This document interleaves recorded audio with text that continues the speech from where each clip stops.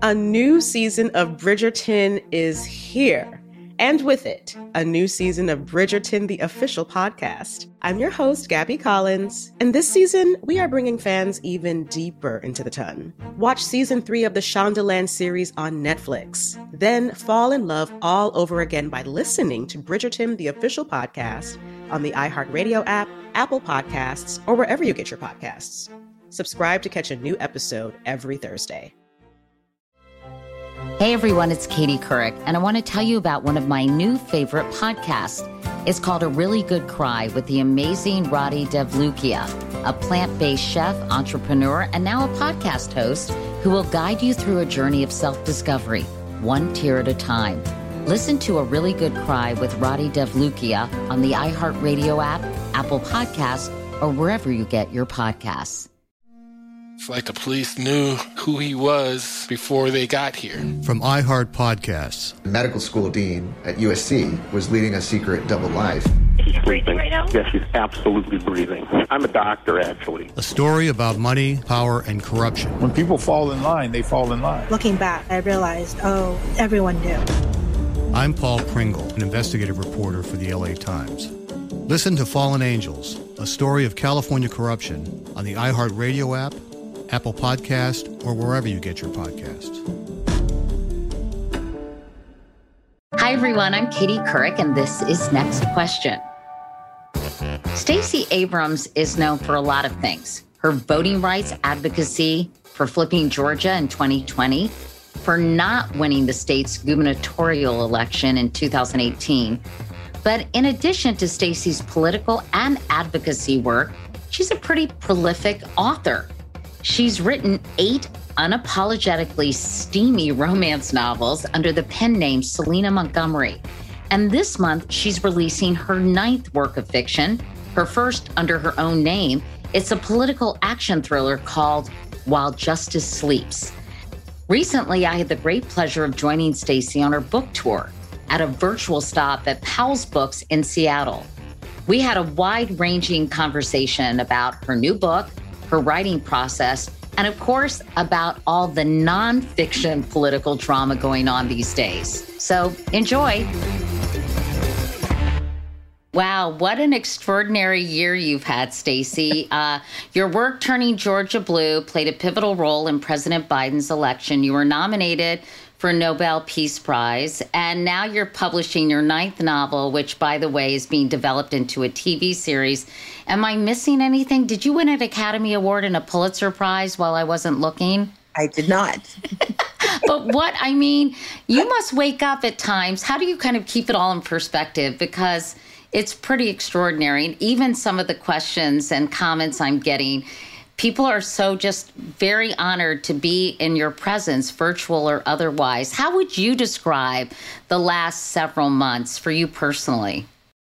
As someone who really loves words and language and tries to be very precise, the only word I can use is weird. It's very weird. It's extraordinary and amazing, and I am both incredibly grateful and deeply incredulous. So it's weird.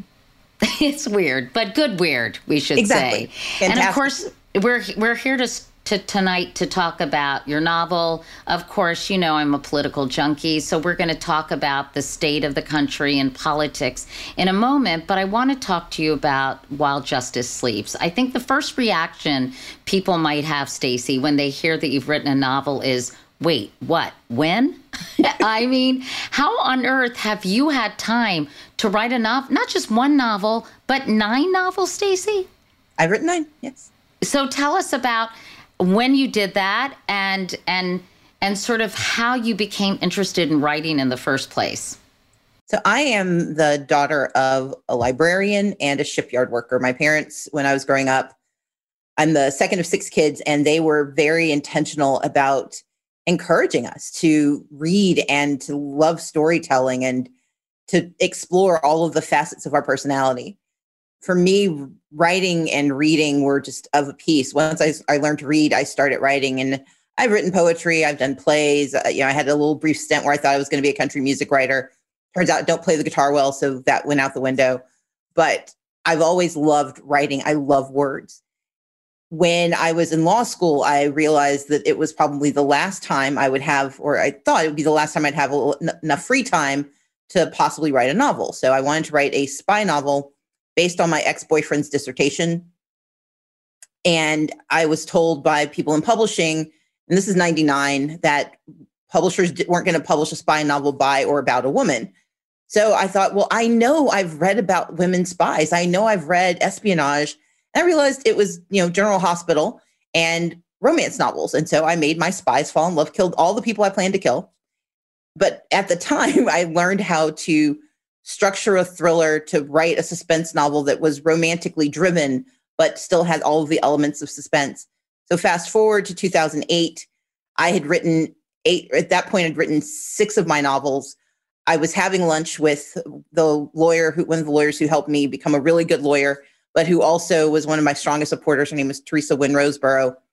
And she would ply me when we'd have lunch. She'd ply me with these things she'd been thinking about. And this time she asked me if I'd ever thought about the quirk in the Constitution that allows the only people in our Constitution who are given lifetime appointments are also the only ones who don't have an out clause. If you think about it, if you are in Congress and you can't do your job, you're physically incapable of doing your job, you just get unelected. If you're the president, the 25th Amendment says you can be removed. But judges have lifetime appointments and they can only be removed for high crimes, misdemeanors, or death. But being unable to do your job is actually not a disqualifier. And when she said that, it just grabbed me. And so I spent the next couple of years writing the book. I was still under contract for 2 more romance novels. And there was this little election in 2008 that got me distracted. But I finished everything by 2010, tried to sell it. No one bought it. Tried to sell it again in 2015. Was told that it was a bit absurd that we wouldn't have a president who was involved in international intrigue and that no one cared about the Supreme Court. It wasn't that relevant. By 2019, the dynamic and the climate had changed. And suddenly, While Justice Sleeps got to come alive. And I know that night that Teresa Wynn Roseborough mentioned that to you, you went home and you started writing that very night because you were so intrigued by this idea. And for all your other books, your romance novels, I know you used a pseudonym, Selena Montgomery, but you decided to use your real name for the first time for While Justice Sleeps. Is that because you've become really a household name and you thought, why not? Well, it was more that when I started writing romantic suspense, I was also writing tax treatises and social policy analysis. And it was just easier to keep them separate. No one wanted to read romance by Alan Greenspan. And, you can't really publish tax policy under a pseudonym. And so I didn't think of it that intentionally, but it was basically brand identity. Romance, Selena Montgomery was also much more romantic, romance novelist sounding name than Stacey Abrams. And now with this book, keeping the identity separate is no longer a possibility. People kind of know who I am and what I do. And so I'm happy to put my name on it. And as you say, it's so relevant given what has happened at the Supreme Court with the Brett Kavanaugh confirmation hearings, of course, with Merrick Garland and Mitch McConnell's refusal to even meet with him after president. So I think all eyes have clearly been on the Supreme Court. And I'm curious, last month, as you know, President Biden established a commission to study the possibility of expanding the court or setting term limits for justices. How do you feel about those possibilities? Is that something that you would support? I'm less compelled by the idea of term limits, mainly because what I find in elected office is that term limits sometimes cordon off both good behavior, but they incentivize bad behavior. If you know there's no consequence, why bother? And so I'm concerned about, I'm interested and intrigued by the idea, but it is not the most compelling. I think the expansion of the court is actually a natural act. We are a much larger nation than we were the last time we expanded the court. I think the complexity of our politics and the complexity of the questions coming before the court warrant a larger court. But what I don't want to see happen is that, because of tit for tat, we end up with, 48 people on the Supreme Court. you start to get diminishing returns then. And so I think that the commission idea is a smart one, because rather than refusing to have the conversation or always couching it in purely partisan terms, this is an opportunity to really think through, why haven't we expanded it since the last time? And what can it look like for the next generation if we do expand the court or alter its capacity in some fashion? I don't want to give too much away, but the plot centers around what happens when a Supreme Court justice falls into a coma. It reminded me a little of that movie Dave. Do you remember, with Kevin Kline? Yes. I do. But at the Supreme Court instead of the White House. But the Supreme Court justice falls into a coma, and he names his young law clerk, Avery Keene, as his legal guardian. So tell us a little bit about the character Avery Keene and how you came up with and developed that character. Well, as you explained, when I first wrote that scene that night, I got home. I had to go to work after I had lunch with Teresa. I got home, I sat at my computer, and the scene I write with Howard Wynn was the very first scene, and it has stayed in the book. It's been the first scene. I moved it out of the prologue, moved it back over the last 10 years, but it's always been there. And as I was writing it, when he started talking about, he's a bit of a curmudgeon, and when he's muttering about his clerks, Avery just was really clear to me that she would be this young law clerk who has, on the outside seems to be good at what she does, but has this complicated life, doesn't know what her future looks like, and is suddenly thrust into this new controversy where she has done everything in her power to kind of stay under the radar, because she doesn't want to get caught. She doesn't want to get caught up in challenge. She wants to just finally have some normalcy. But I also wanted to explore the conversation of having responsibility without having power, that you're given this thing you have to do, this challenge you have to meet, but all you have are your wits and your moral compass, but you aren't really given the authority to navigate all of the spaces you have to be in and what that would take. And so Avery, for me, I wanted her to be smart and courageous. I wanted her to intentionally do good. I get frustrated with books where our hero is good because it's be good or die. That's not really a choice.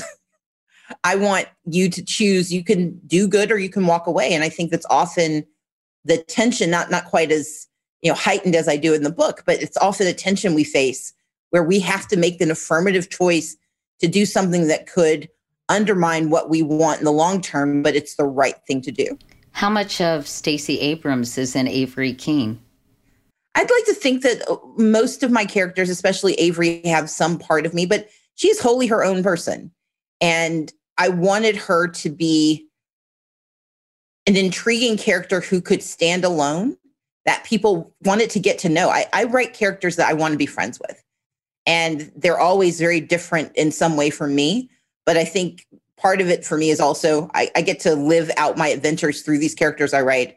And so, I think it's natural that a little bit of me creeps into her DNA. I know that Avery's mother suffers from addiction, and that's something that you really wanted to explore in the book. It's something that you've dealt with in your own family. I know that your brother is currently in recovery. And why was it important for you to portray more complex and human aspects of addiction and the impact that has not only on the individual, but on the whole family unit? In popular culture, addiction is used either as a tactic to convey an issue, it's used to villainize, or it's used to victimize.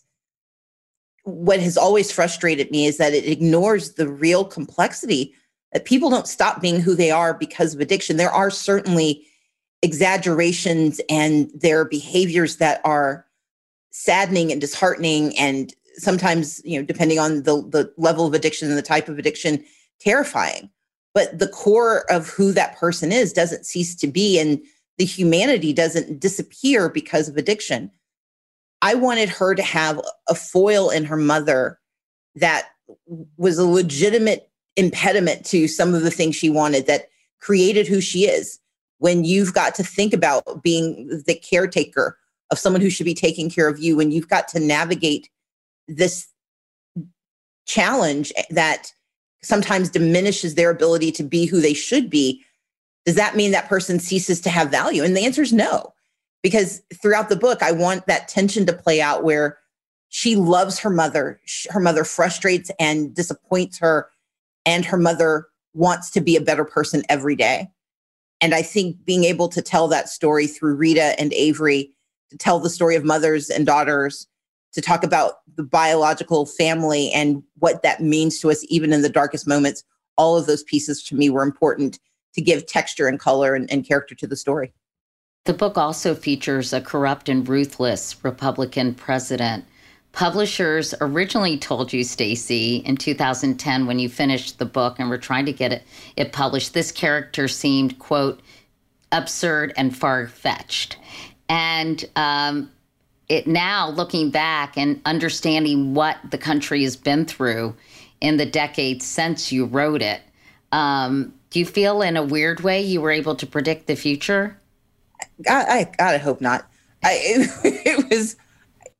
I think, unfortunately, the last 4 years, we lived with a caricature of a president. We lived with someone who took his opportunity for leadership and power and bastardized it. Brandon Stokes, the president in the book, is hopefully less of a caricature and at least had, I mean, he's a bad guy, but my attempt is to at least make him seem plausible. But I think the other reality is that our Constitution, our structure of government, does not preclude this from happening. And there was this naivete, it seemed, that rejected this notion that this could happen. And it was never absurd. I think far-fetched, given the complexity of the story or the different plot points, perhaps. But I think sadly, we've realized that while we have a resilient nation, we are always vulnerable to demagoguery, to power, hunger, and we are susceptible to those who prey on our best instincts to live out their worst instincts. We'll be back with more of Stacey Abrams and the debate over voting rights that's intensifying across the country. That's right after this. A new season of Bridgerton is here. And with it, a new season of Bridgerton, the official podcast. I'm your host, Gabrielle Collins, and this season, we are bringing fans even deeper into the ton.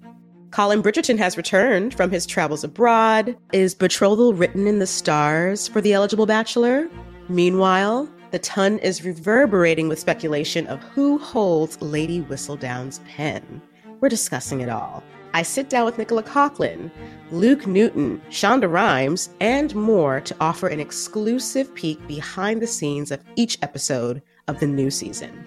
Watch season 3 of the Shondaland series on Netflix. Then, fall in love all over again by listening to Bridgerton, the official podcast, on the iHeartRadio app, Apple Podcasts, or wherever you get your podcasts. Subscribe to catch a new episode every Thursday. Hey everyone, it's Katie Couric, and I want to tell you about one of my new favorite podcasts. It's called A Really Good Cry with the amazing Roddy Devlukia, a plant-based chef, entrepreneur, and now a podcast host who will guide you through a journey of self-discovery, one tear at a time. Listen to A Really Good Cry with Roddy Devlukia on the iHeartRadio app, Apple Podcasts, or wherever you get your podcasts. We started talking about this incident. Drugs and officials cover up. You couldn't believe it. From iHeart Podcasts. It's like the police knew who he was before they got here. A story about money, power, and corruption. The medical school dean at USC was leading a secret double life. She's breathing right now? Yes, she's absolutely breathing. I'm a doctor, actually. There's no way that guy's a doctor. I'm Paul Pringle, and I'm an investigative reporter for the LA Times. This is the story of an investigation that starts in a hotel room in Pasadena, California, and reaches all the way to the top of two of the most powerful institutions in the city of Los Angeles. When people fall in line, they fall in line. Looking back, I realized, everyone knew. This is Fallen Angels, a story of California corruption. We're always going to have predators. It's the good people who stand by and do nothing that allow them to flourish. Listen to Fallen Angels, a story of California corruption on the iHeartRadio app, Apple Podcast, or wherever you get your podcasts.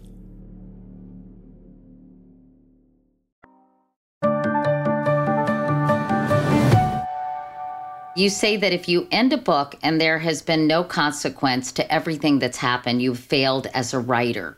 So ultimately, what do you think is the message of this book? And then we'll get into politics, because I know everybody's chomping at the bit to talk about politics. I wanted, let's say, first and foremost, I wanted to entertain. I wanted to tell a story that took an arcane quirk of the Constitution, and I wanted people to have fun learning about it. In every book I've written, whether it was, my book about ethnobotany or, the romance, my serial killer romance about linguistics, I want to learn things. And that's one of the reasons I write. I write because I have just a deep curiosity to know more. And I want readers to leave a book knowing more about topics they hadn't thought of. I wanted readers to also engage politics in a way that, yes, I draw broad brushstrokes about the power that you have, but also I wanted to talk about the complexity of what people are having to deal with and how they think about it. Yes, politicians are going to make grotesque mistakes, but sometimes we forget what's on the menu and how these things come into being. But ultimately, my mission was to create a story where the good guys, if they're not wearing white hats, then we at least see the illusion of them. And that the bad guys, even when we reject who they are, we understand a little bit more about how they came to be. And in fact, I think it's so interesting that you've been very inspired by the writing of Robert Caro. Yeah. And that reminds me of, how you're describing multidimensional characters that are deeply flawed and yet have these extraordinary qualities. And you really use LBJ as an example of that. And how did you become really interested in him, and why were you so captivated by the writing of Robert Caro? When I was in college, I created my major. I went through physics and philosophy and theater, and it was so bad they told me I had to stop declaring majors because I clearly didn't know what I wanted. And finally, I wrote a paper about what I wanted to know when I finished college. And what really captivated me was the notion of what has driven me is the question of poverty and just how vile it is and how it robs us of this human capital and how it is interconnected with so many other broken parts of our society. The president who tackled that head on, who spoke aloud about its evils, was LBJ. But he was also a person who was an avowed racist who, impeded progress on so many levels. And he fascinated me. This person who also became the architect of the Voting Rights Act and who did so much to atone, but at the same time got us into the, extended our stay in Vietnam and led to challenges based on misinformation and his refusal to be wholly honest. And then I got to read more. I mean, that's what I was able to glean from my own, understanding and from what I was reading. But when I found Robert Caro's books, like the detail and the intentionality of his writing, but also the complexity of the person who became LBJ, is always a reminder that no one is one-dimensional, that we have multi-strand identities, and that the smallest parts of our lives can infuse almost every decision we make. It has taken 4 books to tell the story of LBJ, and it's still not done. And I think that is a testament to just how extraordinary he was as a president, but also how flawed he was as a politician and as a person. And that is our politics. I mean, that is America, this juxtaposition, this internalized dichotomy. And we are in trouble if we forget either piece of that, or if we decide that our leadership cannot be complex and cannot be flawed. But we've got to your point about guardrails, we've got to adjust for it and we've got to adapt to it. and we've got to be prepared for it. Do you worry about these sort of purity tests that are increasingly being used across the political spectrum? I hate to use the term cancel culture because, like everything, it's become weaponized by certain, segment of the population. But this sort of this search and demand for perfection in all things, in every past statement you've made, do you worry that will discourage many competent, qualified, purpose-driven and committed people to run for office and be part of the political system because it has become so demanding, and so people have been becoming judged so harshly for almost everything? My parents were, my mom was a librarian, my dad was a shipyard worker for the first 15 years of my life. Then they became ministers. And one of the most important lessons I learned from both their more secular lives and when they became pastors is the notion of forgiveness and redemption. People make mistakes and they should be held accountable. That is an absolute. But they should also have a chance at redemption and a chance to make amends. Where I take exception, I do not deny the legitimacy of calling out mistakes and holding people accountable and setting high standards and saying there are certain mistakes that rise to such a level that your atonement may preclude you ever doing anything else. But that should be a high bar that we set. But if someone is willing to show their true contrition, if they are willing to undertake those acts of paying for what they've done, trying to solve for how they've been, if their apology is driven not by, convenience, but by legitimate, a legitimate contrition and a legitimate attempt at atonement, then we should create space for them to re-enter. I don't think anyone should ever be permanently excluded from redemption. I think there are some things, the bar is going to be so high, it's going to take you a while to get there, and you might as well get comfortable not being there. But this notion that everything that is offensive is also a reason to exclude you is untenable to me, because we are all flawed. We are all broken people in our ways, and we will make mistakes that will take time to fix. And, my approach is I need to make certain I give people that level of grace. I extend that because I have no idea what mistake it is I'm going to make, but I'm sure there's one out there, and it's going to likely be unintentional, and it's probably going to be, very hard and harmful and hurtful. But I hope people, and there's a phrase I've heard so many times, charge it to my head and not my heart. You still have to pay for it, but you should also be allowed to recover from it. But that recovery has a cost, and that cost cannot be permanent exile. Let's talk about voting rights, because you can't have a conversation with Stacey Abrams without talking about that, of course, and sort of election integrity. You've been called the future of the Democratic Party, Stacey, but the GOP has already started raising money for a Stop Stacey fund to defeat a 2022 Georgia gubernatorial run, even though you haven't declared your candidacy. And I'm curious, with everything that you've done, it has put you in the crosshairs of your opponents. And how are you managing that just on a personal and professional level? I mean, you're laughing, but it must get really tiresome, frustrating, and maddening at certain points. It is all of the above, but the goal of my work is twofold. I believe in voting rights because I believe in the power of citizenship.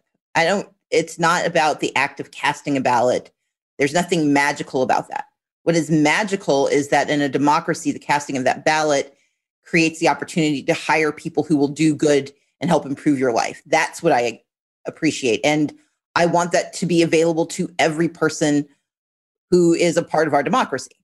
That said, I tend to think that people who share my value system are the better people. And so I am partisan in that way. What is frustrating to me is that the partisanship has overwhelmed citizenship in our nation at a level that we haven't seen in decades. It's never fully disappeared, but it is being weaponized and enabled in ways that should terrify and chill all of us. And yes, it then becomes a question of my safety and my humanity. I used to like Twitter. I mean, Twitter's always been, tread carefully, you enter. The memes that have been developed about me are both creative and, luckily I like myself. I'm good. But it is easy to believe the negatives and to believe the attacks. I have to remind myself that I am who I was before I started this, that I am Robert and Carolyn's daughter, that I am, the sister to my 5 siblings that I was before. I've met me. I don't take myself too seriously, but I also refuse to allow someone else to define who I am because they disagree with who I have become in the public eye. The work that I do, and I'm stumbling over my words because I'm trying to be really careful. We are so often bifurcated. We are this person at home and this person in public. I don't have that luxury. I've got to be wholly who I am. And because that is how I try to operate, it has created more tensions and more challenges than I anticipated.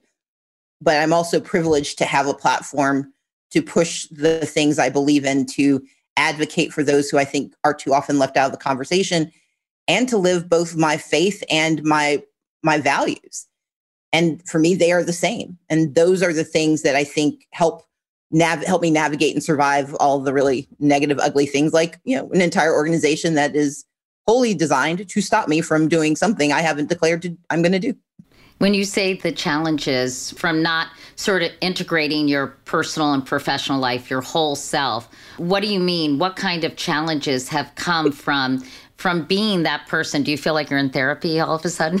No, I appreciate that. The chair doesn't recline. No. So without going into too much, last week, Tucker Carlson decided to, make light of my romantic suspense novels, I assume in an attempt to embarrass me. I'm like, I'm not embarrassed. My face was in all of the books. And the underlying intention there was to humiliate me and to push me out of this public narrative. The human part, humanity, we don't like being embarrassed. We don't like being ridiculed. It is hard, but it also requires a bit of a recognition that being who I am and my name being on books, either, now that they're releasing my romance novels with my actual name on it, but I've never hidden it, that's going to open me up to these attacks, and it's going to open me up to ridicule, that there are going to be those who take everything I say out of context and they will find 3 words and string them together to say that I've blasphemed. Those are challenges, because part of it is not just that I know it's not true. I have to do the work of making sure others know it's not true. And that's the challenge. I'm good with who I am. I'm good with where I stand in, the eyes of my friends, but I need other people to trust and believe the work that I do. And that means I've got to spend a lot more time trying to diffuse these attempts at humiliation, these attempts at undermining me. And that's sometimes a distraction, but it's also part of the work. We're going to take a short break, but when we come back, breaking news or not, you'll just have to listen to find out.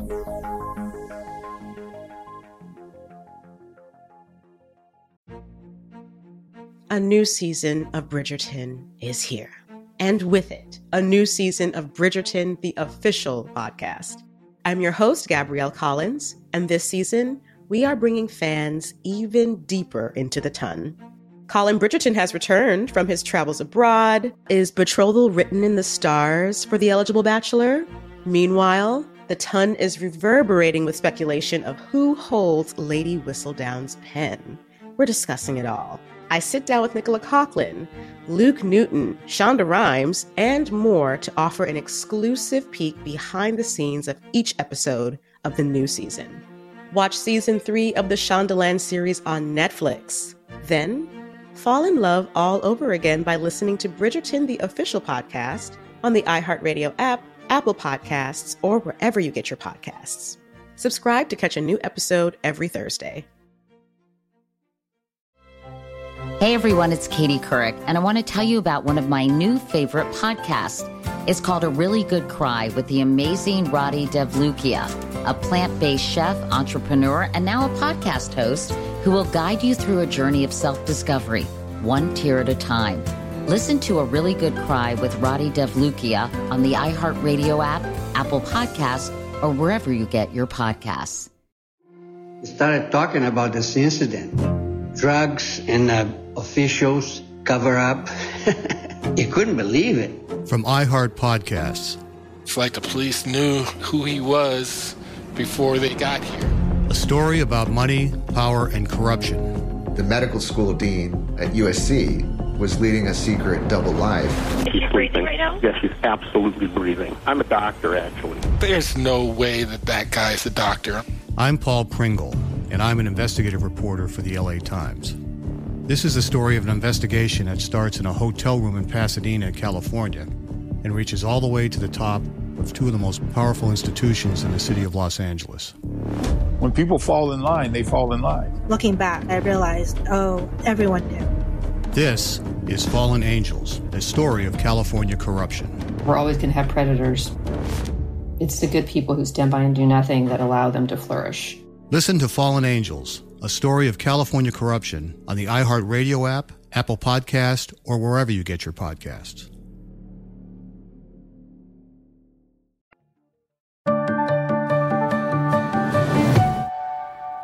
Let's talk a little more about voter suppression because it's a very worrisome time. Beyond Georgia, Republicans are attempting to pass legislation in dozens of states that many believe will restrict voting access. Florida, Texas. I read actually, Stacey, in preparing for this interview, there are 361 bills with restrictive provisions in 47 states. First of all, can anything be done? And what impact are these going to have when you look ahead specifically to the midterms? We have to begin by looking at January 6th. The insurrection, as violent and as vile as it was, had a very clear intent. The goal was to undo participation by communities that they thought were illegitimate. And if you couldn't guess it from their words and their invective, look at the Confederate flags they brought in. The Confederate flag has a very specific meaning, and I don't really care about the revisionist history that tries to claim that heritage means anything other than trying to venerate those who thought slavery was a good idea. So with that as your backdrop, you then look at the states that are considering this legislation, and almost to a state, it is based on an increased participation largely by communities of color, but also by young people, by the disabled, by marginalized communities who've typically not been in the electorate. Their increased participation changed the outcome of the election. And the insurrection was about undoing this election. And as a through line, this legislation is also about making certain that if they can't undo what happened in 2020, they will preclude it from happening in 2022. In the South in particular, the vehemence with which they are denying their intention is wholly at odds with the evidence. In Arizona, they have just passed a law that will disproportionately affect Latino and Native American voters. And it's not like they didn't know it because we were part of making sure they heard. In Texas, in Georgia, in Florida, they are not passing laws based on this sua sponte notion that we just need to do this. They are specifically responding to every way these communities leverage the right to vote to actually participate. And so we have to talk about it. Silence is their most effective weapon. When we are quiet about this, when we accept that this happens, it becomes even more effective because it convinces those who are under attack that they are alone.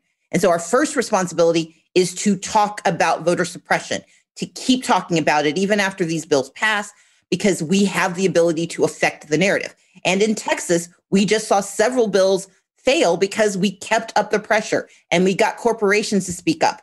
And we have seen change happen in Georgia and in Florida. So that's number one. Number two, we have to help the organizations doing this work. Voter suppression can be mitigated. We need to defeat it, but we can mitigate it by trying to solve for the problems these laws are creating. And so look for the voter protection organizations in your state.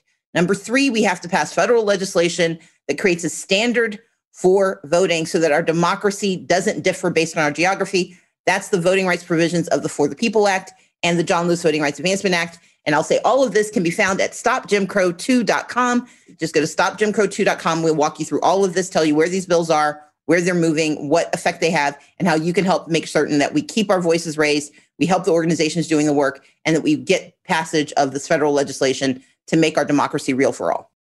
I want to ask you a little bit more about For the People Act and why a federal law is so critically important. And I imagine, Stacey, there's going to be a boatload of resistance from states, who say this is really in our purview. This was set up that we oversee elections state by state by state. Can you talk a little bit more about the For the People Act and why it is so critical? So the For the People Act has multiple components to it.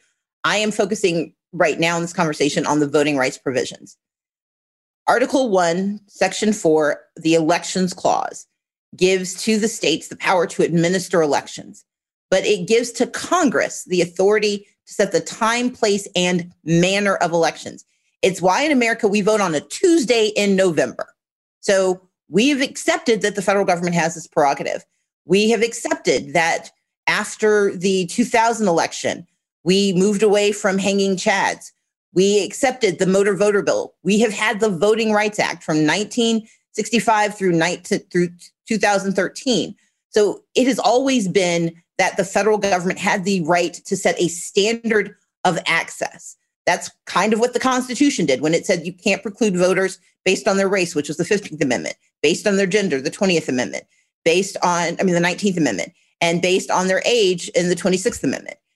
The reason the For the People Act is so necessary is that we have determined that without being able to preclude on those three reasons, the newest approach is to limit who can register, how they stay on the rolls, if they can cast a ballot, if that ballot can be counted.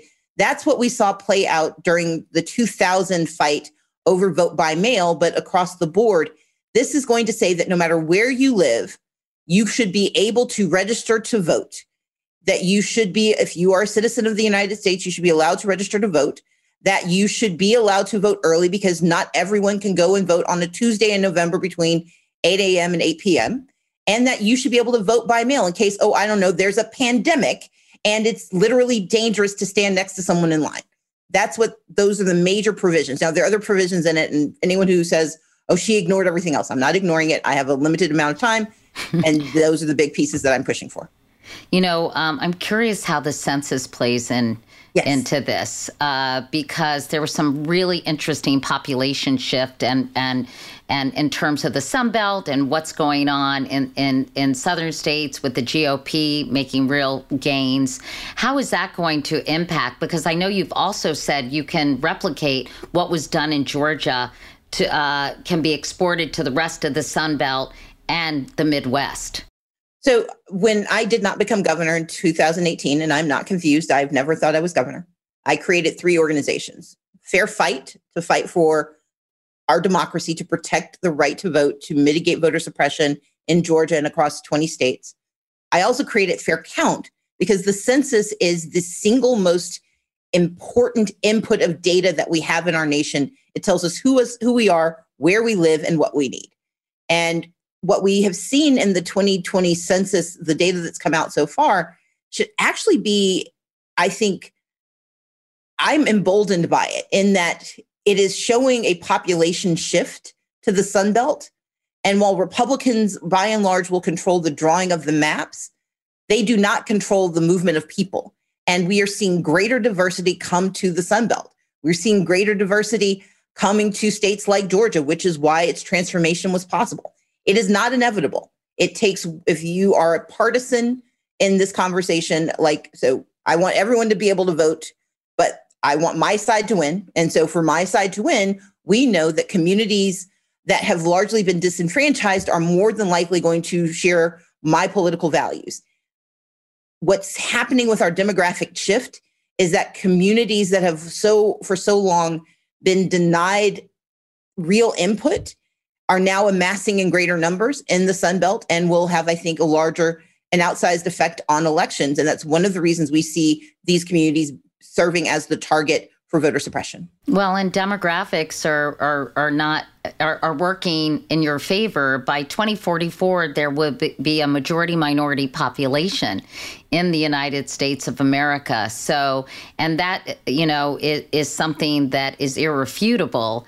And obviously, those segments of the population will need their rights protected. Michelle D. says, how does the SCOTUS decision invalidating parts of the Voter Rights Act affect your recommendations when you mentioned a federal law to protect voting? So what happened in 2013 is that the Shelby decision, which came from the Roberts Court, essentially invalidated the formula that is what animates Section 5 of the Voting Rights Act. So we still have a Voting Rights Act, but it is essentially gutted because without the formula to say which states are covered by it, no one is covered by it. So we have two challenges. We have the SCOTUS decision, that's the Shelby decision, but there's also a case that is currently before the Supreme Court that would gut Section 2 of the Voting Rights Act. It has been the intention of conservatives, a sect of conservatives, to eliminate the Voting Rights Act since its inception, and they are getting closer to success. But the legal theory has been the one that was put forward by John Roberts as the Chief Justice was that it was the formula that was broken. According to that, if we fix the formula, then the Voting Rights Act will once again apply. And that's what the John Lewis Voting Rights Advancement Act accomplishes. But the Voting Rights Act serves to preclude new bad laws. You have to go through something called pre-clearance. You can't do new bad stuff. We've got to deal with the bad stuff they're doing right now, which is why we also need the For the People Act.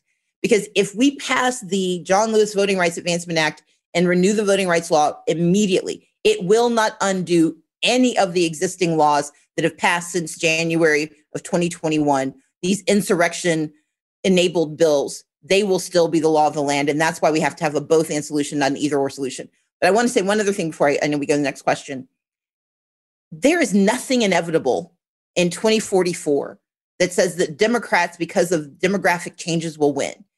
Any party willing to listen to the needs of the people and promulgate laws and policies to serve them have the opportunity to win. But what we face right now is a party that has built its brand on rejecting this demographic change and refusing to acknowledge it. And so instead of amending their policies to attract more people to their party, they are instead trying to game the system and deny access to the right to vote. That is not right. I don't care which party does it. And I'm a member of a party that did it from 1870 through 1965. I'm a Democrat with a full understanding that it was Democrats that created Jim Crow. So voter suppression is not the province of any one party, but any party willing to participate in it should be pushed back on and should be denied that kind of power grab. Let's talk about the Republican Party today. 74 million Americans voted for Donald Trump. And, I think he perhaps has surprised some people that he still has such a firm grasp, a chokehold, some might say, on the GOP, as evidenced by the ejection of Liz Cheney from her leadership position in the Republican Party. How do you metabolize that? Donald Trump is a symptom. He is not the disease. And he's symptomatic in that he was willing to reject norms, to engage in corruption in order to achieve his political ends, in order to hold power. And he was able to use the sort of Carney level demagoguery to bring people to his tent. That happens in every nation. He was nothing new, and he will be nothing new. He simply read this moment in a way that convinced 74 million people that he answered their concerns better than the other guy. The problem therein is that rather than recognizing what he represents, people are simply talking about him as a person as opposed to a symptom of a deeper and darker through line in our democracy. This notion of authoritarian populism, if he were to lose in 24, it doesn't dissipate. And what Liz Cheney found, much to her chagrin, is that despite voting with him more than 90% of the time, you cannot support the policies and revile the person. That people, when you have given them truck, when you've given them salience, the average voter is not going to see a difference. And so I'm very disappointed that they removed her from her leadership position. I'm pleased that she continues to push back on his demagoguery. The problem is when you enable the demagoguery, you can't then be surprised that Frankenstein's monster decides that he doesn't want to leave the village. Well, it's not as if she didn't support him wholeheartedly in the past. And then when it was a bridge too far, she spoke up. But I think so many people in the country were waiting for other Republicans. At what point would they reach their breaking point? But it's not about a breaking point. I think that's part of the challenge we're having in articulating a response. It's not just a breaking point. It is that he embodies a set of beliefs and a set of behaviors that embolden those who had to sublimate them as part of the social contract. When, as a society, we agree to behave in certain ways in public and in other ways in private, but we leave each other alone, he brought all of those dark impulses to the fore. And because people like some of the things they got because he did it, they celebrated him. And there has not been the willingness to, you can't accept the present, but get really mad at the giver. It becomes part and parcel of the same thing. And that's the challenge the Republican Party and thus America is having to grapple with right now. Well, I mean, what do you think is the future of the Republican Party? Can it continue on this road? Is it a craven desire to cling to power that keeps, the fear of being out primaried by someone, that Trump supports and that he can destroy you, not in a single tweet, but in other ways, I guess, still pretty effectively, right? Well, going back to While Justice Sleeps. I will say that. Well, no. But I mean, and sincerely, part of the story is that there are people of noble beliefs who still do horrible things. There are people who think they are doing the right thing or believe that the ends justify the means.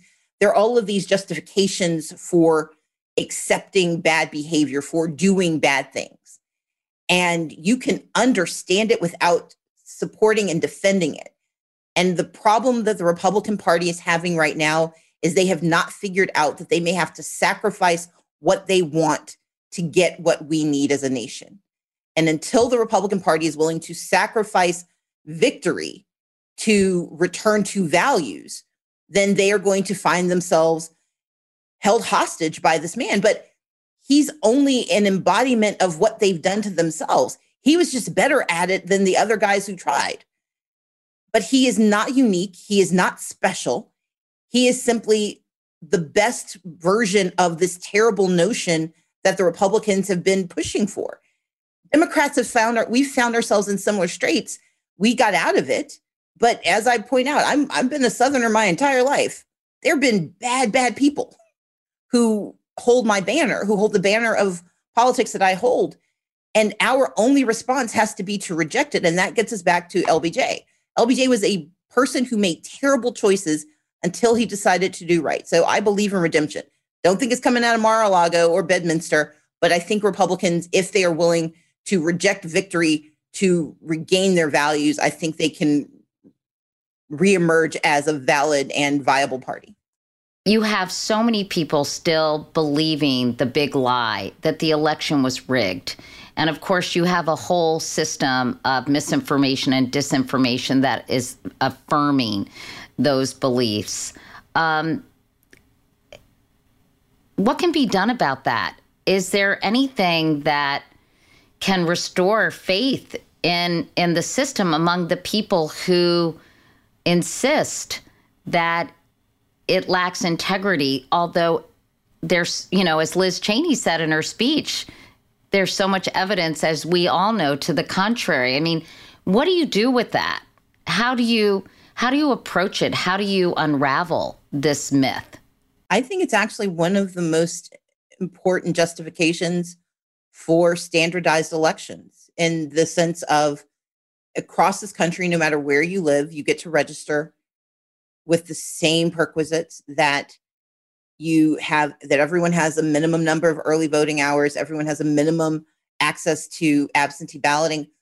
Standardization breeds more familiarity, but it also pushes back against this notion that somehow it was done wrong. You can't unring the bell that was rung with such vicious force in this election. And people are going to believe those things that make them feel better about the choices they made. I don't believe in conversion. I think it is a hard thing to do. I believe in convincing. And the best way to convince people is to election after election after election, make it easier and easier for people who are eligible to vote to participate in our process, to hire more and more people who are willing to tell the truth about who we are, and to have the patience to understand that we have always had challenges with our elections. This nation was built on voter suppression, but we were also built on the promise that we could get better. And the persistence that we have to have is that we cannot undo, or we cannot convince people of a truth they don't want to know, but we can demonstrate through our actions the reality of what is so. And that's the mission. And that has to be what we continue to do. Stacey, I know you want to break some news here in Portland tonight, and, you know, doing this interview with me, of course, because I know you've waited for this moment.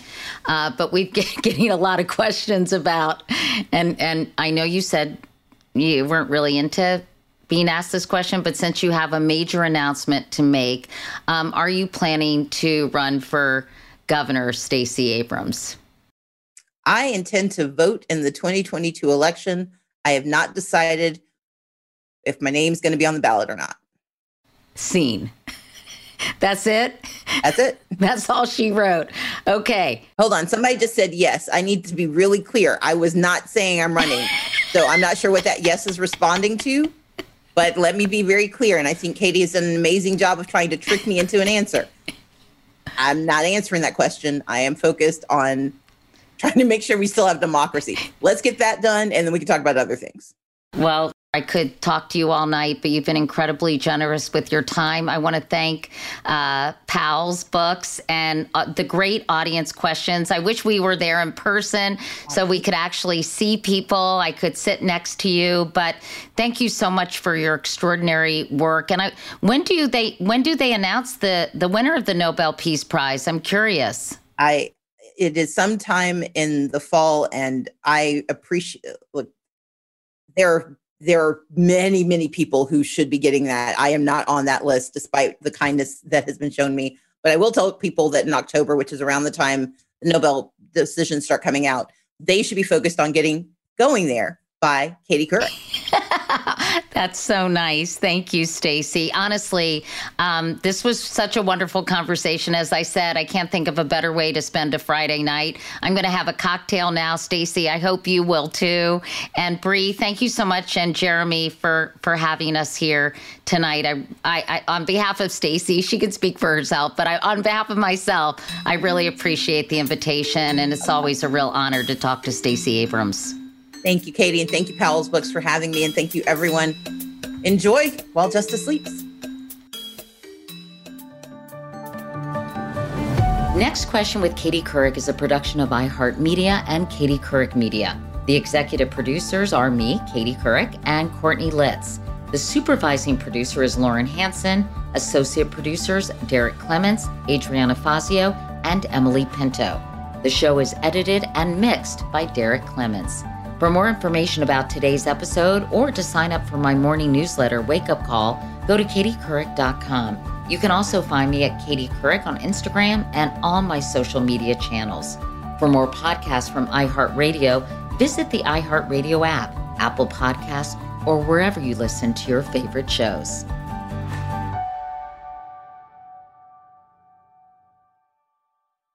Managing your diabetes just got easier. The powerful new Dexcom G7 lets you see your glucose numbers on your compatible watch and phone without finger sticks. And because Dexcom G7 is the most accurate CGM system, you can be confident in your food, exercise, and medication decisions. And all those decisions can lead to big results, like more time in range and lower A1C. Get started at Dexcom.com. Dexcom data on file 2023. If your glucose alerts and readings from the G7 do not match symptoms or expectations, use a blood glucose meter to make diabetes treatment decisions. For a list of compatible devices, visit Dexcom.com/compatibility.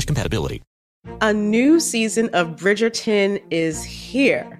And with it, a new season of Bridgerton, the official podcast. I'm your host, Gabby Collins, and this season, we are bringing fans even deeper into the ton. Watch season 3 of the Shondaland series on Netflix. Then fall in love all over again by listening to Bridgerton, the official podcast, on the iHeartRadio app, Apple Podcasts, or wherever you get your podcasts.